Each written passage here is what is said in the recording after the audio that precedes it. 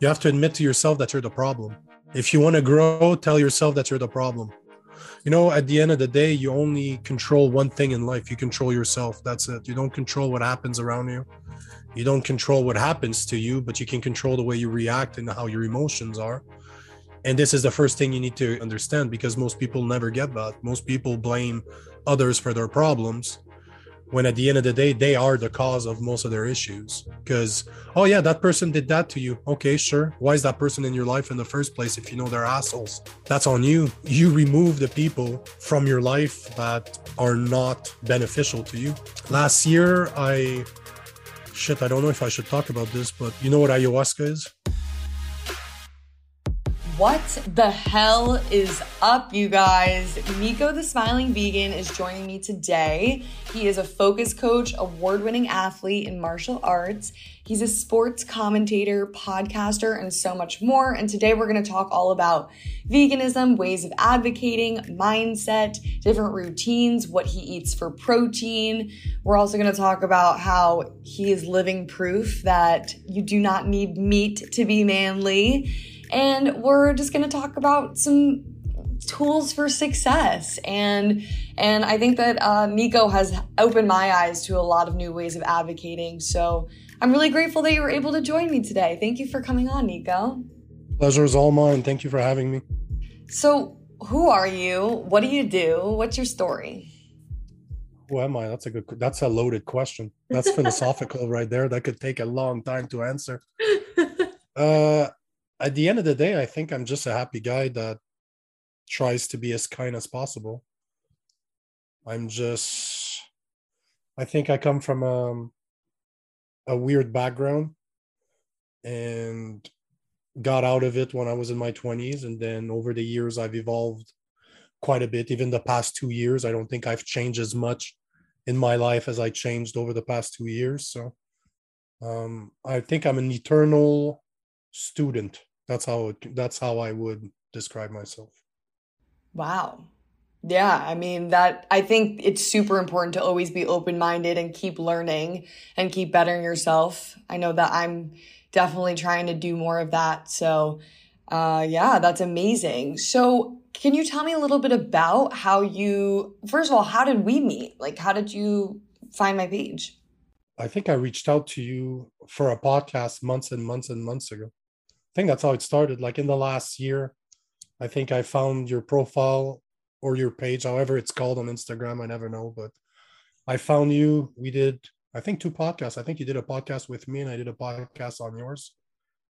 And yeah, I've been following you ever since. And I reached out last week, I think, regarding I guess you'd call it the new format that you have. I like it better. I like it better. I know we'll get into that, but I'm I not know the you do. biggest fan of the activist militant. I'm not the biggest fan of that. So I think the humor that you're trying to show and more yourself, because one of the videos you release, you're like baffled by what the guy's saying about the fish that he has in his bag. You're like, what the fuck are you talking about, bro? And that face is priceless, right? Oh my God, Yeah. thank you. I think, I've really lost myself in the midst of all the suffering and animal torture that I've seen, and it's been really hard. And I'm trying to kind of reignite who I am and the Jamie that I've always been, but also be able to advocate in a way that reaches people and that's effective. So thank you. I appreciate that. So why don't you tell me a little bit about how you went vegan? Like, were you vegan your whole life? I got, long story short, my dad was diagnosed with cancer about 12-ish years ago. And it was one of those freak cancers, like he was in his 50s, and it's a cancer that old people in their 80s, it's a smoking cancer, never smoked in his life. So very, very strange cancer. And I wasn't too sure how to deal with it. One of my friends, which was vegetarian back then, and on the Buddhist track, if you will, gave me a Buddhist book and I started reading it. And around the same time, I saw Earthlings. So yeah, I saw Earthlings and I just stopped. I became vegetarian more than 12 years ago. And I didn't know about the, I don't know if you saw the documentary, but they don't talk about the milking industry. They don't talk about fur. They don't really touch. They touch the meat portion, but they don't touch the rest. So, and I'm not a fan of watching those videos where you see animals get tortured. If people on my feed keep on posting that, I block them. I don't need to see what's going on. I know exactly what's going on. I don't need to see that stuff on a daily basis. And yeah, so for the longest time, I didn't realize that the milk industry was as bad, if not worse, than what they do to the meat industry. And 4 to 5 years ago, somewhere in there, I realized I can't tell you what's the exact moment that made me go vegan, but as soon as I realized that it was as bad, I just completely changed, and here I am, 4 years ish more. And Looking yeah, I've great, been 18 feeling for great. 12 years. Absolutely. So when you say that you block people, you don't want to see the animal cruelty footage anymore, which I understand, I do get. Yeah. What made you actually go vegan though? Uh, well, it's a simple fact that to me, veganism is not my. Let me put it this way: the reason I went vegan is because it's part of my spirituality. I want to become the kindest person that I can become, and participating in cruelty is not a way to be kind. So veganism is just one step in my spiritual journey, if I can put it that way. Absolutely. Yeah. And I think, you have to know your limits, what you're able to take. And, for me, it was definitely seeing that footage. And that's why I think it's important, especially for meat eaters, to look at the footage, to be confronted with it, and hopefully for them to change. But of course, unless people are ready to change, they're not going to. But I think it becomes overkill when, especially me being somebody that's going to slaughterhouses and seeing it all the time, you almost become desensitized to it. And then it hits you in waves and like really weird random moments where I'm like, I break down out of nowhere and I'm like, why am I crying right now? And it's like trauma. It's built up trauma because it is so cruel and so horrific. Absolutely. So so you become vegan. Was it hard at first? What was that transition like for you? When I went vegetarian, it was one day I was eating meat, the other day I wasn't anymore. Vegan was the same thing. It's just, I'm a very strong-minded person, so if I take a decision, it is what it is, and I don't question it anymore. I don't. It's when you don't do it necessarily for yourself, you do it for something else, for the animals. In this case, it's very easy to remain vegan because it's not a pleasure. Why would I participate in that? I have a conscience, and I don't need to inflict cruelty or pain to any living creature. Yeah. Yeah. No, 100%. That's definitely why I did it. I think for a lot of people, the social aspect of it becomes difficult. Yeah. And like when you're around all your friends, like I was in high school when I first went vegetarian, and I just remember, going out to the diner late at night with my friends and everybody's getting chicken nuggets and burgers and people are looking at me like, what are you doing? What are you eating? And even, I think 5 years ago, it wasn't as normalized and whatnot. And I certainly didn't know the information like I do now. So I'm sitting there, I'm like, I don't know. I just don't want to eat an animal. Like, leave me alone. And people are asking me a ton of questions. I didn't really know how to answer it. So I think the social thing is a big thing. So you seem very disciplined and set in your ways, and you're a leader in a lot of ways. So with your approach, how do you go about advocating for the cause? That's a hard question because I've been wondering this myself recently, and I see a lot of the violence that's being done on the animal, like in order for it to become food, unfortunately, or clothing or whatever we do with them. So I see a lot of that footage. And a couple of weeks ago, I decided that instead of showing that, I will start showing more of the beautiful aspect of things. So a few times a week, I'm posting pictures of kids with animals, all different types of animals. And just, I don't know. I think it's good. I agree with you to a certain extent that you do have to show the violent portion. But at the same time, I think we need to remember that at the end of the day, we're still good creatures. Like, we're still kind. We're innocent and very stupid sometimes, though. But we are still, like, look at children. I believe that we have a lot to learn from children. And if you told those children where their meat comes from, I guarantee you there wouldn't be people eating meat. The next generation, if in school you would show exactly where their meat comes from, I guarantee you a generation from now, it's gone. Nobody eats meat anymore. Mm-hmm. So I just want to show that aspect too, that there is kindness to us, even though some of us are not aware. I don't know if aware is the right term, because if you don't know where your food comes from, it's on you. The information is out there. Mm-hmm. I don't know. I just think we need to show the good.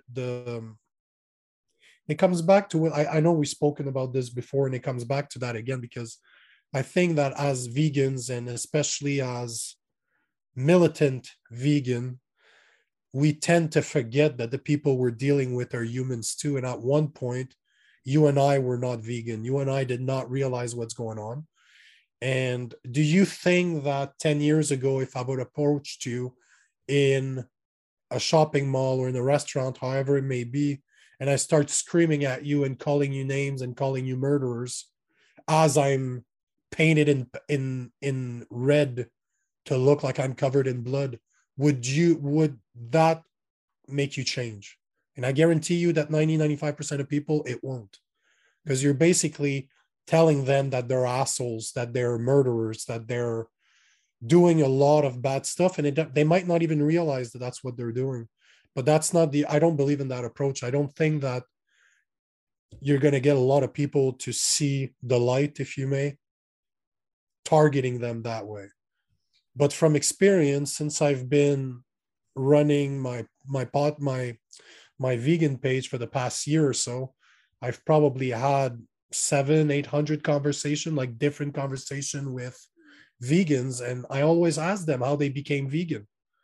And I would say that at least 75 to 80% of them was for health reason.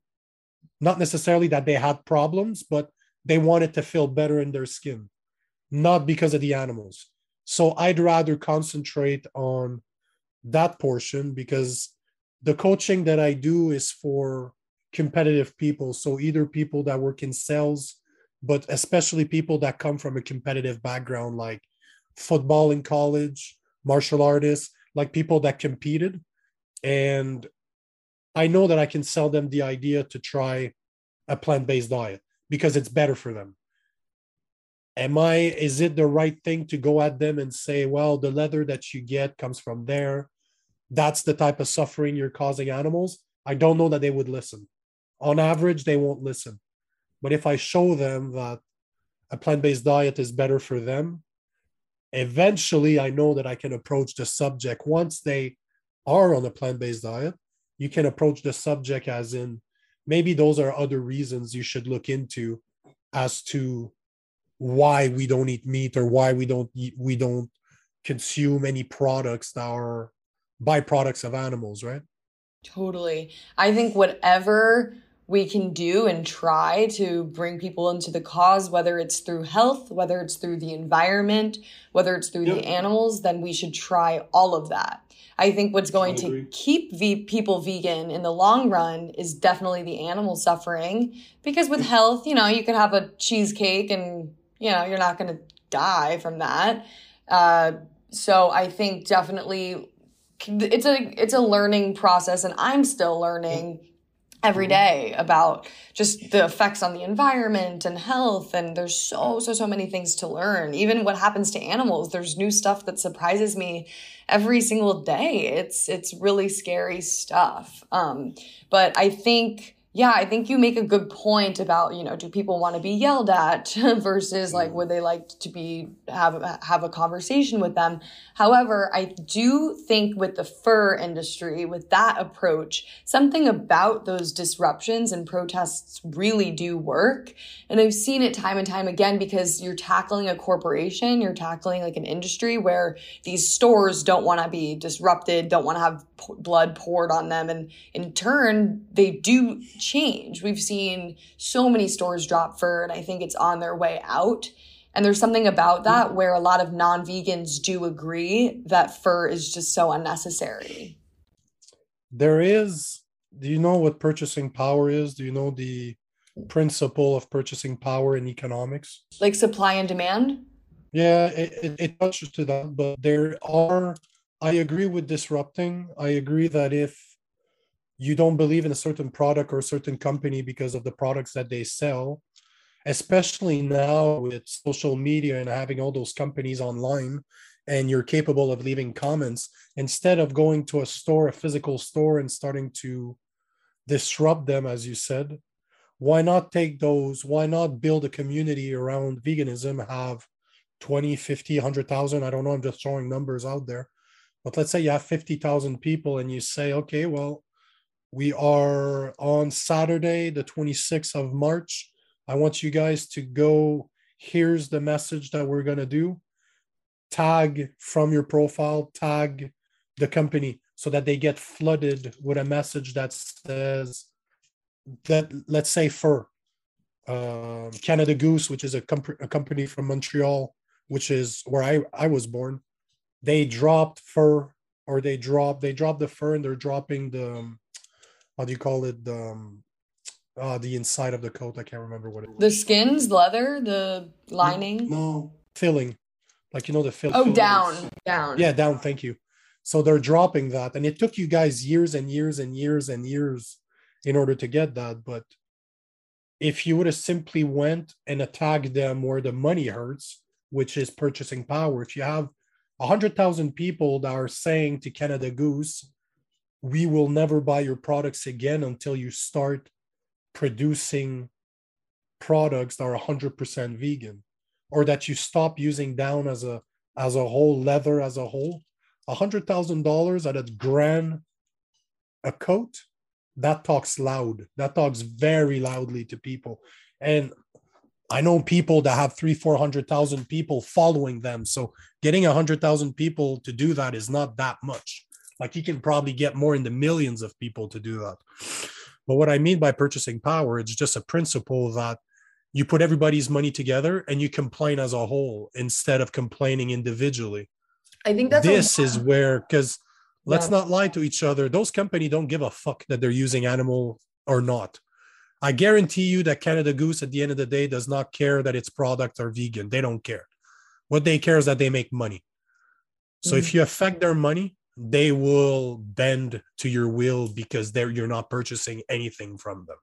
Mm-hmm. I think that's something to really consider, and I think people definitely should be doing tweet storms, and I know that groups are. I mean, I've definitely sent a few emails to heads of companies, and I actually spoke with this guy, PJ Clark, and he is somebody that works with the Humane Society, and they have meetings with people that are heads of the companies, and they're able to they're actually able to suggest new materials that the company can use that are both cost effective and environmentally friendly and also good for the animals. And so that is something that I think helps, but I think it's a joint effort. We don't need one avenue. I think we need 10 avenues. And then from there, we can see what hits them the hardest and what really works.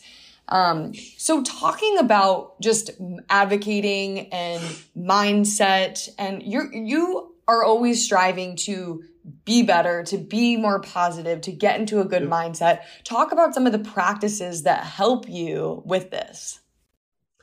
One of them is behind me, is actually reading. It's one thing that unfortunately I don't think we do enough anymore. We're too spent. Like, I spend normally about an hour a day reading, and it's something and I listen to audiobooks at the same time. So normally I have one audiobook going when I work out and then I have a book going in the morning. That's the first thing I do when I get up. I think education is the best thing, but not necessarily. I'm not the biggest fan of self-help books because they're bullshit. Like they're really meant to sell. They're not meant to help you. It's one of those things that you have to admit to yourself, and that's going to sound bad for most people, but you have to admit to yourself that you're the problem. If you want to grow, tell yourself that you're the problem because you are, in fact, in charge of, at the end of the day, you only control one thing in life. You control yourself. That's it. You don't control what happens around you. You don't control what happens to you, but you can control the way you react and how your emotions are. And this is the first thing you need to understand, because most people never get that. Most people blame others for their problems when at the end of the day they are the cause of most of their issues. Because, oh yeah, that person did that to you. Okay, sure. Why is that person in your life in the first place if you know they're assholes? That's on you. You remove the people from your life that are not beneficial to you. And to answer your question, that's what I did. Last year, I don't know if I should talk about this, but I'm a big fan of hallucinogen. I'm a fan of entheogens, as we should call them. I did you know what ayahuasca is? Yes, tell me about this. Yes. So I did ayahuasca 3 times last year, and the first time was around April last year. I wasn't happy at my job. I wasn't happy in a lot of things that I did. And we're talking mid-COVID, right? So I did ayahuasca. Within a week, I had a doctor's note saying that I was off of work. And I ended up being off work for 3 months. And I live in the middle of the woods, right? I live in a wood, like a wood cabin in the middle of nowhere. And I spent 3 months. Yeah, I ended up spending 3 months by myself, just figuring out who I've become, what did I want to do, and what's coming next, right? So yeah, I ended up spending 3 months alone. I did go during those 3 months. Actually, I did decide my whole life I wanted to have a motorcycle. I just never got around to doing it. So I did the permits, I got the bike, and I spent 3 weeks with my tent. I did like thousands and thousands of kilometers, and I just left for 3 weeks by myself, just explored. Wow. So I think this is what's missing is we're so overstimulated by everything today. Like, look at right now, I have one laptop, a screen, laptop, phone, camera, lights. Like there's stuff in my face day in, day out, and it's like we never allow ourselves to be bored anymore. We never allow ourselves to connect with who we actually are.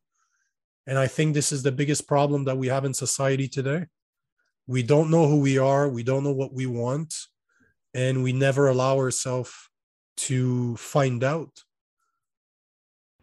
And I think people get scared by the idea of sitting in silence and being with their own thoughts in their own. Of course. Your thoughts are fucking scary. They can be very, very scary. Oh yeah. Tell me about it. For sure. There's my favorite psychiatrist is called Carl Jung. He's dead, like he's not alive anymore, but he used to say that in order for the branch of a tree to reach heaven, its roots need to be in hell. So when you think about it, you have a bad side to yourself, you have a good side to yourself, which is why we have the yin yang, right? But it seems that we're so oblivious to the fact that we're very violent creatures. We are animals at the end of the day. But unless you understand that you're capable of great violence, how can you ever be good if you never get to control that portion of you, if it controls you? Because look at the people around you. Next time something happens, next time you're around people and that's something not necessarily crazy, but something happens that creates a reaction. Look at the people, how they just react. They don't even think about it. Something happens and right away they react. Nobody anymore just, okay, something happens. They just stand there and analyze what's going on. Take a step back and just say, okay, this is the situation I find myself into. What now? What should I do? What's the smartest thing I can do right now? We don't do this anymore. And this is because we don't know each other. We don't know ourselves. We're so preoccupied. We're so into, this is what's interesting, because we're so into ourselves, as in we're selfish, but we never take the time to get to know who we truly are. It's amazing. I don't understand how that makes any sense to people. That is such a good quote. I love that. I really love that. It's very strange. I feel like for most people, it's you go to work, you got 9 to 5, you're at a computer all day, you're in the office, and then you go out and you drink with your friends. And most people spend their free time just out on the weekends going to bottomless brunch, you know, with the guys, with the girls. And it's how can I fill my time up, you know? And even just going to the gym for an hour a day feels like a lot of time, you know? So I think that's really important. And so you're talking about, you really had this like massive shift and transition in just 2 years. Yeah. So you're at this job, you really don't like it. You're like, I know I got to do something, but what actually pushed you to just take that leap? Was it doing the ayahuasca? And also explain what ayahuasca is for people that don't know what it is. I can start there if you want. Ayahuasca is 2 roots that come from the Amazon. Most of the time it comes from Peru or Brazil. It's their roots that are mixed together, they're boiled, there's a process to it. But it turns out to be somewhat of a weird looking red liquid that tastes like incense. It does not taste good. But the whole point is to have, okay, let me put it this way. If you consider the way you live right now, so everybody's heard of the word ego before. If you put it into perspective, ego is not that hard to understand. What your ego is, from around the age of 5 or 6, when you're still a kid, your brain starts to realize the type of person that you are. Like, I'll give you an example. Do you have to look at a doorknob before you grab it to open the door? I do. Oh, wait, no. No, if you look at a door, next thing you know, there's a door. Next thing you know, you're on the other side of the door. Right. That's because over the years, your brain has understood that that's what you do with a door. So it doesn't even ask you anymore to think about what you have to do. It just does it for you. So think about that being your ego. So all the automatic things that you do in your life, like your reaction, for example, to situations, that's your ego. You don't even need to think, you just do because you're unaware of what's actually going on. So simply put, this is your ego. It's the automatic thing that your subconscious mind does in order to make your life easier. But by doing that, that means that you're missing a lot of the things that's going on around you because you're not focused on those, because your subconscious mind is saying, don't worry about this. I got you. You do what the podcast we're doing right now. But don't worry about the rest. I got you. I'm doing it for you. Ayahuasca removes that. So ayahuasca kind of takes that portion of you, and I like to say that it recalibrates your head. If you think of yourself as being an antenna, and you can only, the AM, FM, you're still young. So I don't know if you know what those are. I'm just messing with you, but the radio, the AM, FM radio. Oh yeah. When you're in between channels, you don't hear shit. It's just static. Well, that's what it does. When you and I are normal and the ego is taking care of everything, you're in between channels. You're not hearing what's actually going on around you. You're just seeing what you want to see or hear what you want to hear. But ayahuasca removes that. It kind of puts the ego aside, and you get to experience the world like you were a child again. So you get to see everything that's around you. Like I've had conversation with the earth when I was on ayahuasca. Like I was able to breathe as the earth. It's really fucked up to say, but I could feel the earth. I was connecting with the earth. I was connecting with birds and animals outside. It's quite the experience, but a lot of messages come from taking those types of entheogens, and sometimes they're good trips, sometimes they're bad trips, sometimes you end up crying the whole time, sometimes you throw up, sometimes it's just euphoria for 4 hours. You never know what you're going to do, what's going to happen, but The plant, as we like to call it, always gives you what you need, not what you want. So the first trip that I had, I experienced, as weird as this is going to sound, I felt that God was holding me. It's like love, ultimate love, held me for 4 hours. That's all my trip was. There was nothing more, nothing less. And yeah, after that, I'm like, I can't continue living the way I live.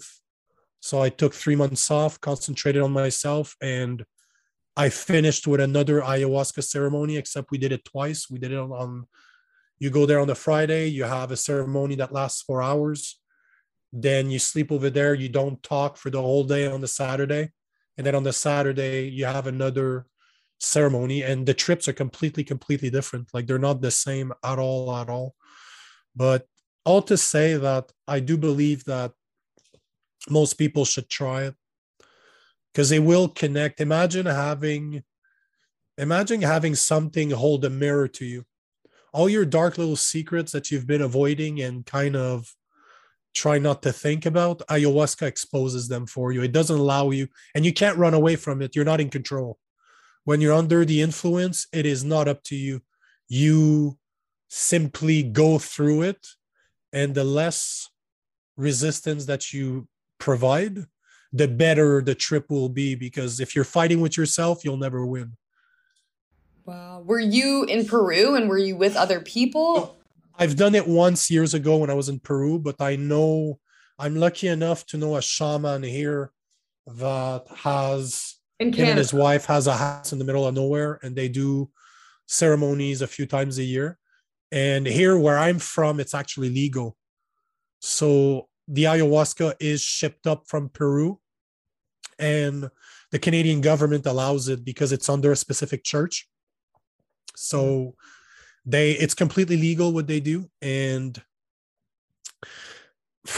I recommend it. I recommend it to people if you guys you're not scared to get to know yourself for real.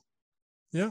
Are you running up to people and like being weird, or is it like an internal thing? Yeah. While you're not dealing with, let's just say that normally the way it works, I think we were 1, 2, 3, 4, we were 8 last time, and they were 6 people that were part of the ceremony itself. Like you had the shaman, you had his wife, and then you had 4 other people that were there to help, because some of the people have never done it, so they somewhat need to be guided, because most people don't go through a good time. The experience itself is not necessarily the best, but it's extremely revealing, and it's what you take out of it afterwards. That's where the benefits are. It's not the trip itself. The trip itself for most people is not very pleasant, and you tend to throw up. You tend to have diarrhea problem, so you get to spend time in the bathroom. So it's good to have people show you what to do when you don't know what to do. Jeez, guys, use this cautiously, okay? Like, we're not just running into the woods this weekend and doing ayahuasca. Definitely research. Can't find it either way. It's not the type of stuff that you can find on. It needs to be connected from people out of either the Amazon, like the Amazon. Right. So you're not going to find that. It's not like finding magic mushrooms, for example, where you can find that pretty much anywhere. Yeah. But ayahuasca is not that type of stuff. So, but there's what's the name of the book? I think it's called, funny enough, I think it's called ayahuasca. Yeah. It's a book. This one here. It's called Ayahuasca by Javier Riguero. And it's a shaman from the Amazon that explains how it works, how you should do it. If you're ever interested in having a spiritual awakening, let's say, ayahuasca is a great way to have it. Maybe it'll make people go vegan. You know what? I wouldn't be surprised if it does do that to people. Yeah. Yeah. I feel like these are medicines, that the earth gives us to help awaken so many aspects of the mind, of the body, of the soul. And it's all kind of hidden from us. And it's like you question, you're like, like why is alcohol and, why is that legal? And for example, magic mushrooms isn't. It's interesting. When you think about it, it makes sense. If you do, at the end of the day, if you look at the government or the people that are in charge, if we say it that way, they don't want people that think for themselves. Look at our education system. Our education system is not there to teach you to think for yourself. It bases rewards on regurgitating what you're being told, not thinking outside the box. So alcohol numbs your brain. If you look at even smoking weed does not numb your brain, it makes you extremely inspired. So does magic mushrooms, so does ayahuasca, so does LSD. It just had, there's a guy called Tim Leary in the 60s that kind of released LSD to the people, to the hippies. And unfortunately, it's the type of, it will never cause you physical harm. But if you're not prepared, if you're not guided, if you're not in a setting that's good for those type of experiences, you might have a very bad trip. It's not going to hurt you physically, but it could break you mentally, though. Those medicines or those drugs, however you want to call it, are not to be played with. That's Yeah. why having somebody there to guide you, having a guide or a shaman, however you want to call it, and preparation, you need to be in a good state of mind in order to try those things. And unfortunately, in the 60s, you had this professor slash scientist that just released it to people, and people started taking it in parties, and it just did not turn well. So the government just said, screw this noise. We're just making it illegal because we don't want people to go crazy. Right. And you don't want to abuse it for sure. No, Definitely don't abuse it. it's not a party drug. It's not like smoking weed where I don't believe that any mind altering substance should be abused. Like, I don't even drink coffee. It's been almost a year and I completely stopped coffee because I realized after 25 years of drinking it that it does change my mental state. Every single day, 2-3 times a day, I was just consuming coffee because I did not want to be tired. And at the end, it's just because I wanted to. It's an addiction. I don't have anything against any drug that's out there. I think that every single drug should be legal and people should have the intelligence to know what to try it or not try it. But mind altering substances should be very, we should know as human beings that this is what we're doing. We should do it for a purpose. I do it to expand my mind, not because I'm bored.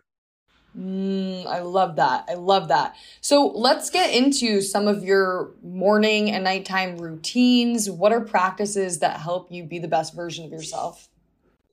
Reading, no doubt. Reading and meditation are probably those are normally the two things I start with clients, is really incorporate reading in your life, incorporate meditation slash visualization. I think this is one thing that somehow we forget to do. It's so, our mind is so powerful, so powerful. And it seems that nobody tells us that.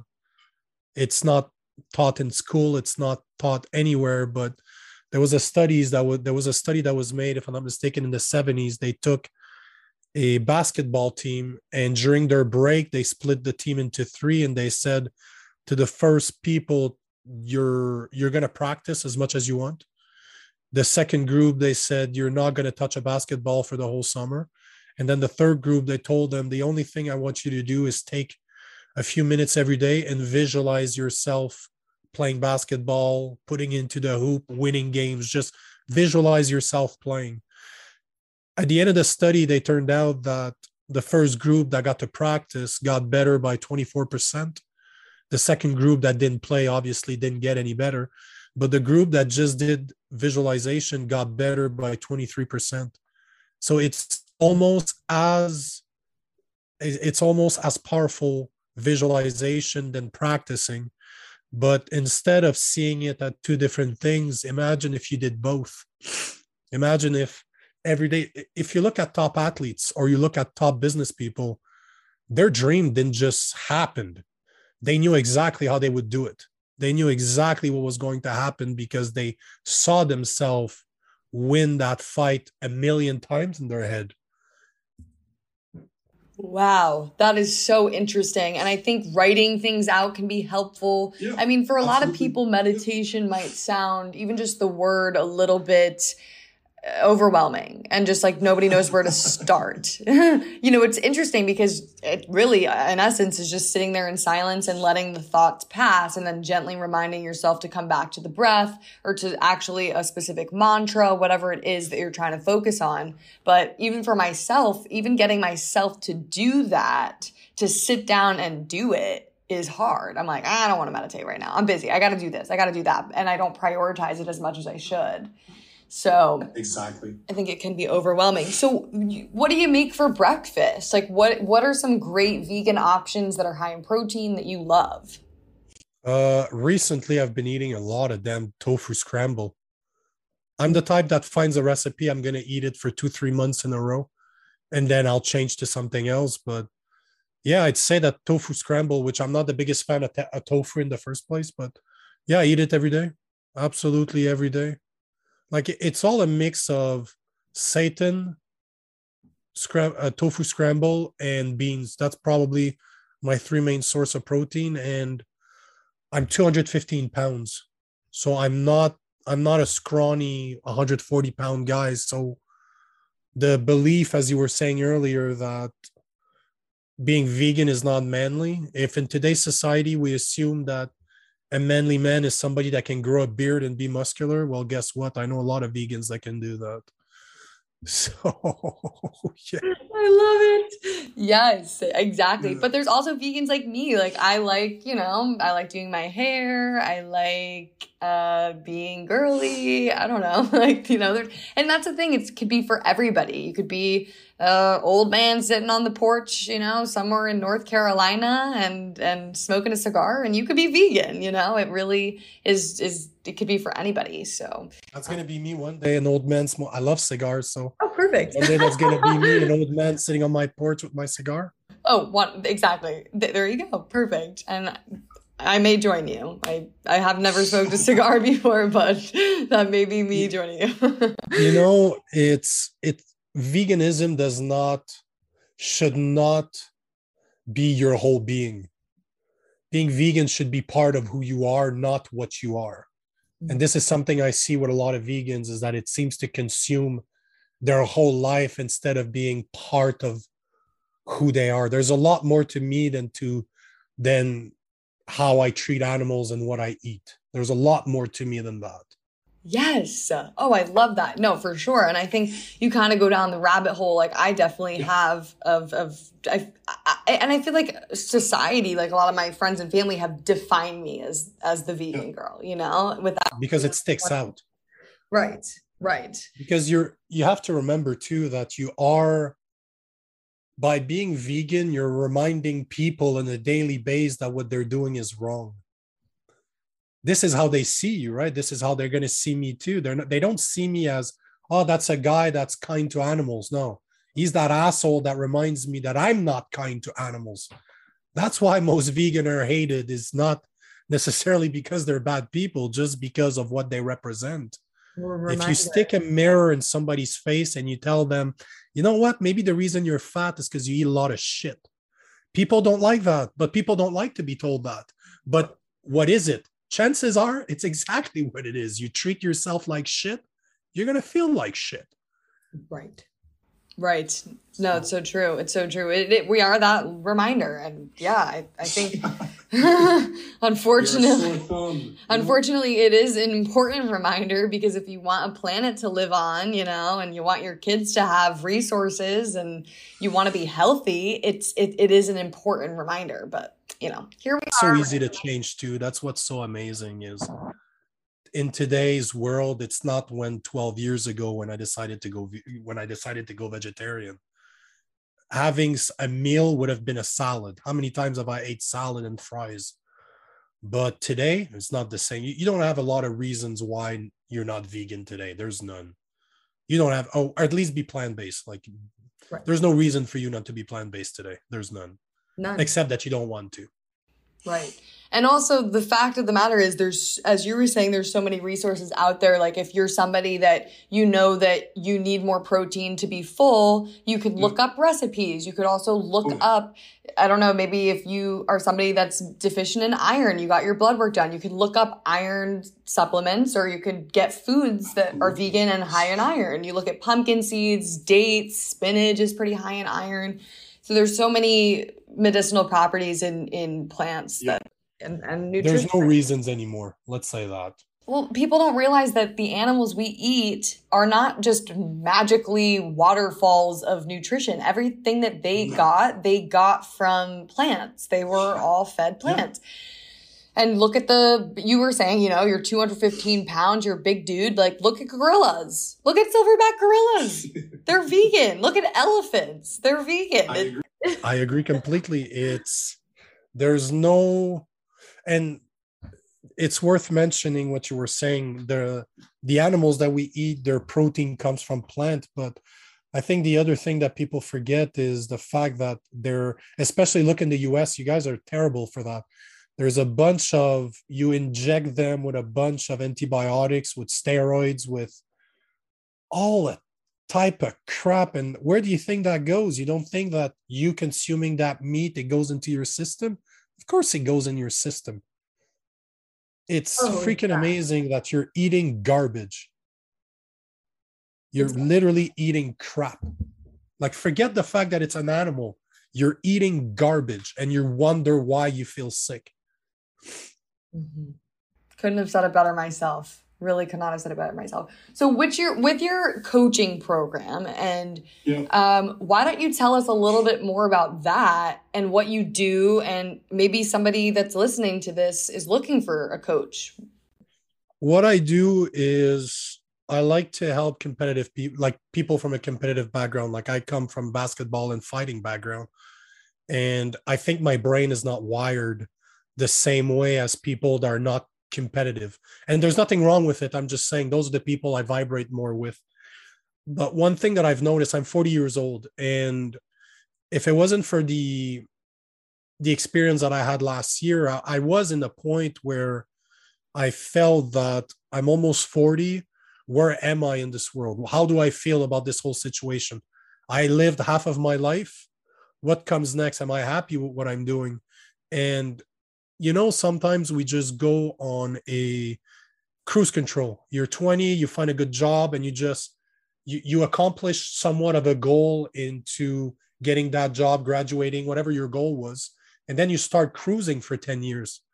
And then you end up 30 and you're like, what the fuck? What am I doing now? You realize that the drive that you had before is not there anymore. The competitive aspect that you have, you're not using it. You got comfortable, basically.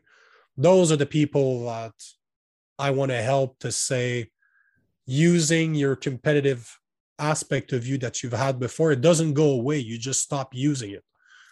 But to put it back to the forefront and say, because at one point I like to integrate spirituality with my clients. I like them to meditate. I like them to, and by it's not a choice. If you want to work with me, you're going to watch what you eat.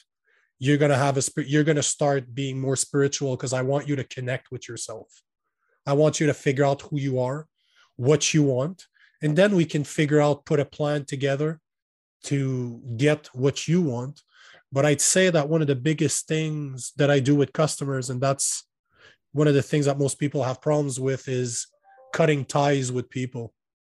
Because one of the things that I see too often is people are surrounded by very negative people, very, very negative people, and it prevents them from doing whatever it is that they want to accomplish.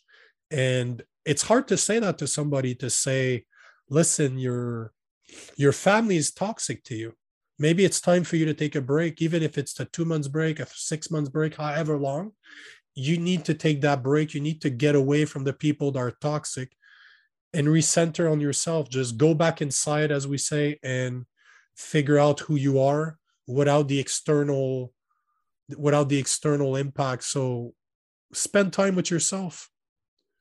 Leave the distractions alone. Stop spending all your days on social media. Stop being around toxic people, and be yourself again. There's all these major addictions like social media, like relationships, you know, even romantic relationships can be addictive. They can be very codependent. And absolutely, a lot of people just don't know how to go about solving it because you feel that if you lose that, you can't make it. You feel lost. And so you're absolutely right. Absolutely right. And it's scary to most people to spend that time alone. This is the scariest part. You said it well earlier. It's really that people do not like to spend time alone. They're scared to hear themselves for the first time. And that's why as soon as there is a moment alone, you have your cell phone to take it out. And oh my God, who liked my Instagram post? I am guilty of this 2000, like to the T. Seriously.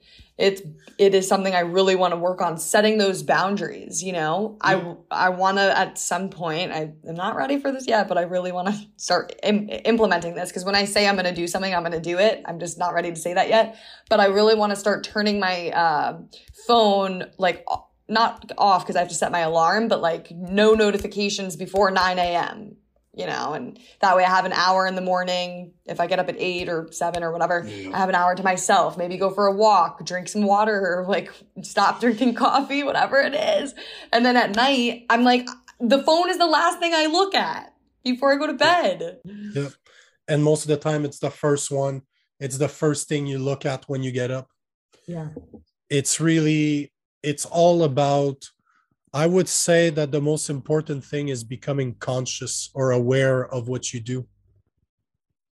Because I use my cell phone all the time, but I have purpose behind what I do. I'm not somebody that scrolls through social media, but I'll be posting, I'll be interacting with people, but I don't spend time just scrolling and scrolling and scrolling.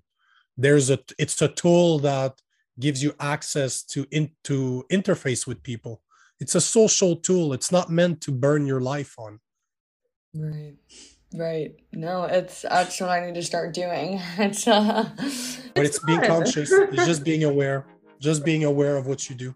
Exactly. And I think that can be helpful through meditation. So why don't you tell everybody where they can find you? Pimp yourself out.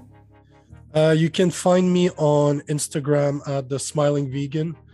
And if you just look at my bio there's links to every single thing that I do in there. Perfect. So, yeah.